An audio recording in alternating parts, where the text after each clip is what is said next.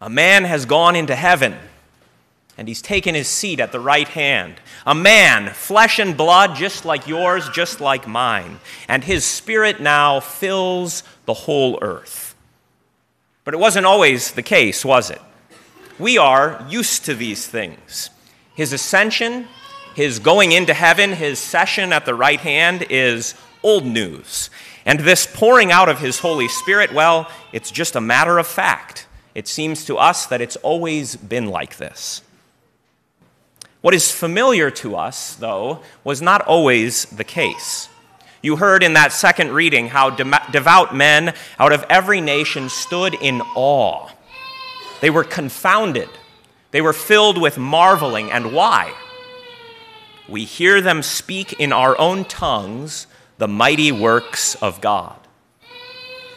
A man has gone into heaven. Jesus is on the throne, and his Spirit now fills the whole earth. So every nation under heaven hears in its own language the work of redemption. It's all familiar to us, though, isn't it? And you know what familiarity breeds. What is so familiar to us, though, was once astounding. Now notice, right? Notice that it's not the fire or the wind that they were marveling over. Certainly those signs must have been stunning. That's what brought them to that house. Behold, they must have said, these men are on fire, but they are not consumed. How can this be? Behold, a loud rushing wind is shaking the very walls. That certainly got their attention. But what caused them to gush to one another, what caused them to marvel was preaching. It was the preaching of those men that caused all of the devout men from all over the known world wonder. Not just any preaching, but preaching the wonderful works of God in their own language. They saw and they heard in unquenchable fire. A man has gone into heaven. Jesus is on the throne, and his Spirit now fills the whole earth. For them, it was all brand new. But for us, well, for us it's old news. For us, these things that were once so marvelous, these things that were once so wonderful seem so familiar. And you know what familiarity breeds, don't you? The good news, the gospel, that a man has gone into heaven, that he has sent his Spirit here to earth, feels like old news. Sure, those mighty things were impressive once upon a time, but you know what, Jesus? What have you done for me lately? Familiarity breeds contempt, we say. And when we look around at our depraved nation, as we come to, especially to the month of June, and we will be inundated with a perverted rainbow, which will suddenly appear all around us, we can't help but think, what has happened to us? Is Jesus still on the throne? Is his Spirit still filling the old world? The fire that came at Pentecost seems to have died down, and now everything looks just kind of burnt over, doesn't it? And it's not only the case in the world outside of the church, is it? For even in here, that burnt-over feeling is not hard to find. In the church, we can't help but wonder, did we become too familiar with this? Jesus on the throne, his Spirit filling the earth, but, well, you know, Jesus, the pews aren't quite as full as they once were. The amens and the alleluias, they don't resound with as much gusto as they did once upon the time. And if you drive around, you can see it, right? You can see the wear and tear on the houses of God very easily. Committees scramble to find officers. Any breathing, any living body will do. Just are you willing? The choir books gather dust. And the church calendar that was once bustling with activity, that once was the gravitational center of our lives, well, it gets pushed off to the side. Now it's largely empty or simply ignored.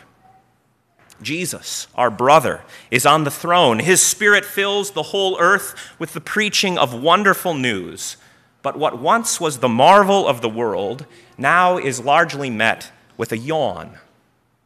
Rather than marveling at fiery tongues of preaching, sermons are measured now by how fast they can get over with.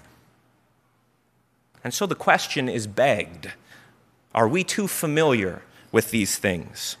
After all, nothing can stay novel for long, can it?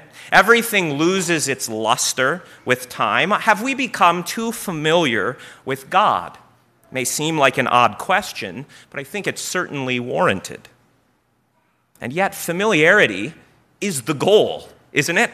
We have it on good authority. In fact, we have it on all the authority in heaven on earth that we are supposed to become familiar with God. We are supposed to make the teachings of Jesus so familiar that they are like the waters in the ocean. Everywhere we look, everywhere we think, everywhere we act, we are to see the teaching of Jesus. All nations are not just to be aware in some small degree, not just to have a semblance of a notion about who Jesus is, but our mission given by him is to make his name familiar, to make his teaching the common knowledge, the common possession, the common tongue and language of the whole earth. Jesus on the throne, his Spirit filling the whole earth like waters cover the sea. Familiarity is not the problem. Familiarity is the goal. No, the problem is not that we are too familiar. The problem is that we are not familiar enough with God. We settle for a small candle flame, but Jesus wants a rip-roaring bonfire. Now, it's true, isn't it, that familiarity breeds contempt, which is to say it breeds boredom. That's true. We should put in a little note. That's true about finite things. Once you've eaten a few peanut butter and jelly sandwiches, you don't want any more. Once you've unpacked your lunch at school for the 20th time and seen what mom made you and found, oh man, it's Jif and grape jelly, you know what to expect. And so you start trying to make trades. Hey, does anybody else want a peanut butter and jelly sandwich? And everybody says the same thing. No thanks, hard pass, we've had it before. And even more complex things, right? It's not just true about peanut butter, but even more complex, finite experiences are all bound by this law of diminishing returns. And so addicts always crave a new high. Thrill seekers always want fresh experiences. And no matter where you go on vacation, there's always the hope that the next one will be better. The more frequently we repeat something, the smaller our return on investment. It seems like an iron law. It's also true, though, isn't it, what our mothers used to tell us, what maybe some of them still do, that only the boring people get bored. Remember that saying? The point is that children who complain that they're bored need to learn how to imagine, to explore, to see the wonder of the world all around them. And when they learn that, then the whole world opens up to them. But it's also true that if you aren't at least a little bit bored by the things of this world, the things that get explained away by this world, then you are a boring person. A man who still marvels at peanut butter and jelly sandwiches needs to expand his palate. I'm sorry if I'm insulting you, it's just true. When I was a child, I thought like a child, I ate like a child, but when you grow up, you have to put the peanut butter and jelly away. My point is this: you were not made to be satisfied with finite things. You were made to know God. Man was made to be in communion with his Creator, to see more, right, than the other animals see, to converse with the Most High God in prayer and in praise, to not simply live by instinct, to not simply be set on repeat. You were made to know the Lord and to live in his image. You were meant to live for more, we might say, than peanut butter and jelly. You are more than just an economic animal. You are more than a brick in a wall, a cog in a machine. And so if you aren't at least a little bit bored by reading the headlines, by watching the news, and just passing through this world, then I'm sorry to say, you've become boring. But there's good news for people who get bored. The Spirit means to ignite you today. For even the most sophisticated, right, even the so-called scientific explanations of the world all around us will end up in boredom. Because they always eliminate the infinite, the one who is the source of beauty and goodness from the beginning to the end. So just suppose, right, just think about this for a minute. Suppose that what is obviously not the case were in fact true. Suppose that somehow the world exists without a creator. Now, perhaps that explanation can say some interesting things. But without a designer, there is no beauty. There is no purpose. Without an author, words on a page cannot be a story. They might look interesting. We might be able to theorize about what it all means. But without the author who gives meaning, we're left with nothing really to wonder at or to marvel about.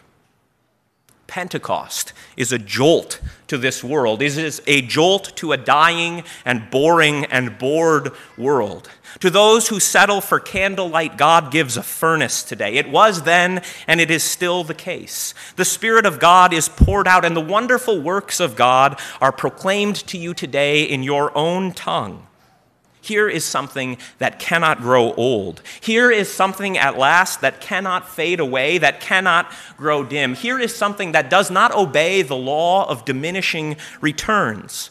For still the mighty deeds of God hold true for you. And it's all as wonderful now as it was then. Still, the Father sent his Son to join his infinite power to your frail flesh. Still, the Son of God has offered himself in your place, not because the ruler of this world had any claim on him, but because he loved the Father and gladly obeyed the Father's will. It was the love of the Son for his Father, that infinite love that meant he loved to lay down his life for you, a finite creature. And still the Son, Jesus Christ, united to our frail flesh, is risen and is ascended. One of us is on the throne. Jesus is on the throne. Still from that throne, this Jesus, our Jesus, sends his Holy Spirit, sends his Spirit to reignite, to bring to mind all that Jesus has done for you. Still, he opens the mouth of men to preach not boring old things, but to preach the eternal good news. And where he brings Christ and his words to mind, he brings you to share in an infinite life. That great exchange of Christ taking your place is now accompanied by the great change of you sharing in his place. Our problem is not that we have become too familiar with these things. That's impossible. Jesus is on the throne. His Spirit fills the earth. The problem is not that we are too familiar. The problem is we aren't familiar enough. The reason our nation lies in ruin is because the word of Christ did not and has not entered down into our bones deep enough. The reason that churches have grown hollow is not because the wonderful works of God became too familiar. The problem is not that the light grows dim or that the fire has burned out. The problem is that we did not come far enough into the light. We warmed ourselves at the edge of the fire when we ought to have jumped in. Now, if you're familiar with American history, you may know of what's called the Great Awakenings. These were times in our country's history when it seemed like Pentecost was happening all over again. The proclamation of the mighty acts of God was sweeping through our land. Revivals were all the rage. It was like Pentecost all over again. But then something strange happened. In those places where the Great Awakenings happened, in those places where the fire of Pentecost seemed to be burning so brightly, something strange took over. Those places that were awakened became known as burnt-over districts. You know why? Because men and women and children grew weary. They grew bored. They grew tired of the attempts to manipulate religious feelings. See, the law of diminishing returns can set in even in the church, where the mighty acts of God are set aside, where an emotional experience or some other kind of thing is put in place of the Lord. The law of diminishing returns sets in. And so many who were supposedly awakened fell back asleep. But look, the Holy Spirit does not produce burnt-over districts. He produces burning bushes. Familiarity with the Holy Spirit, with the mighty works of God recorded in Scripture and proclaimed in the church, burns and does not consume. Even once the fire no longer appeared over the heads of those apostles, still the Spirit burned deeply in their souls. And so here is good news for you as an individual. Here is good news for us as a congregation. Here is good news for the church as a whole. Here is good news for every nation under heaven that grows old and weary and hollow and rotten. Jesus is on the throne. His Spirit fills the whole earth. And the more familiar you are with the fire of God's Spirit, the more you will find that he burns but does not consume. His law is always full of new wonders. And just when you think you have reached the bottom, just when you suppose that you have plumbed the depths, you will find new applications, for his wisdom is endless. And his gospel, that good news, is full of life, not just when you're little, not just when you're middle-aged, not even just when you are an old man on your deathbed. For the gospel of Jesus Christ is the gospel of life. And just when you think that you've got it all down pat, you will find new dimensions of his love, because his love is inexhaustible.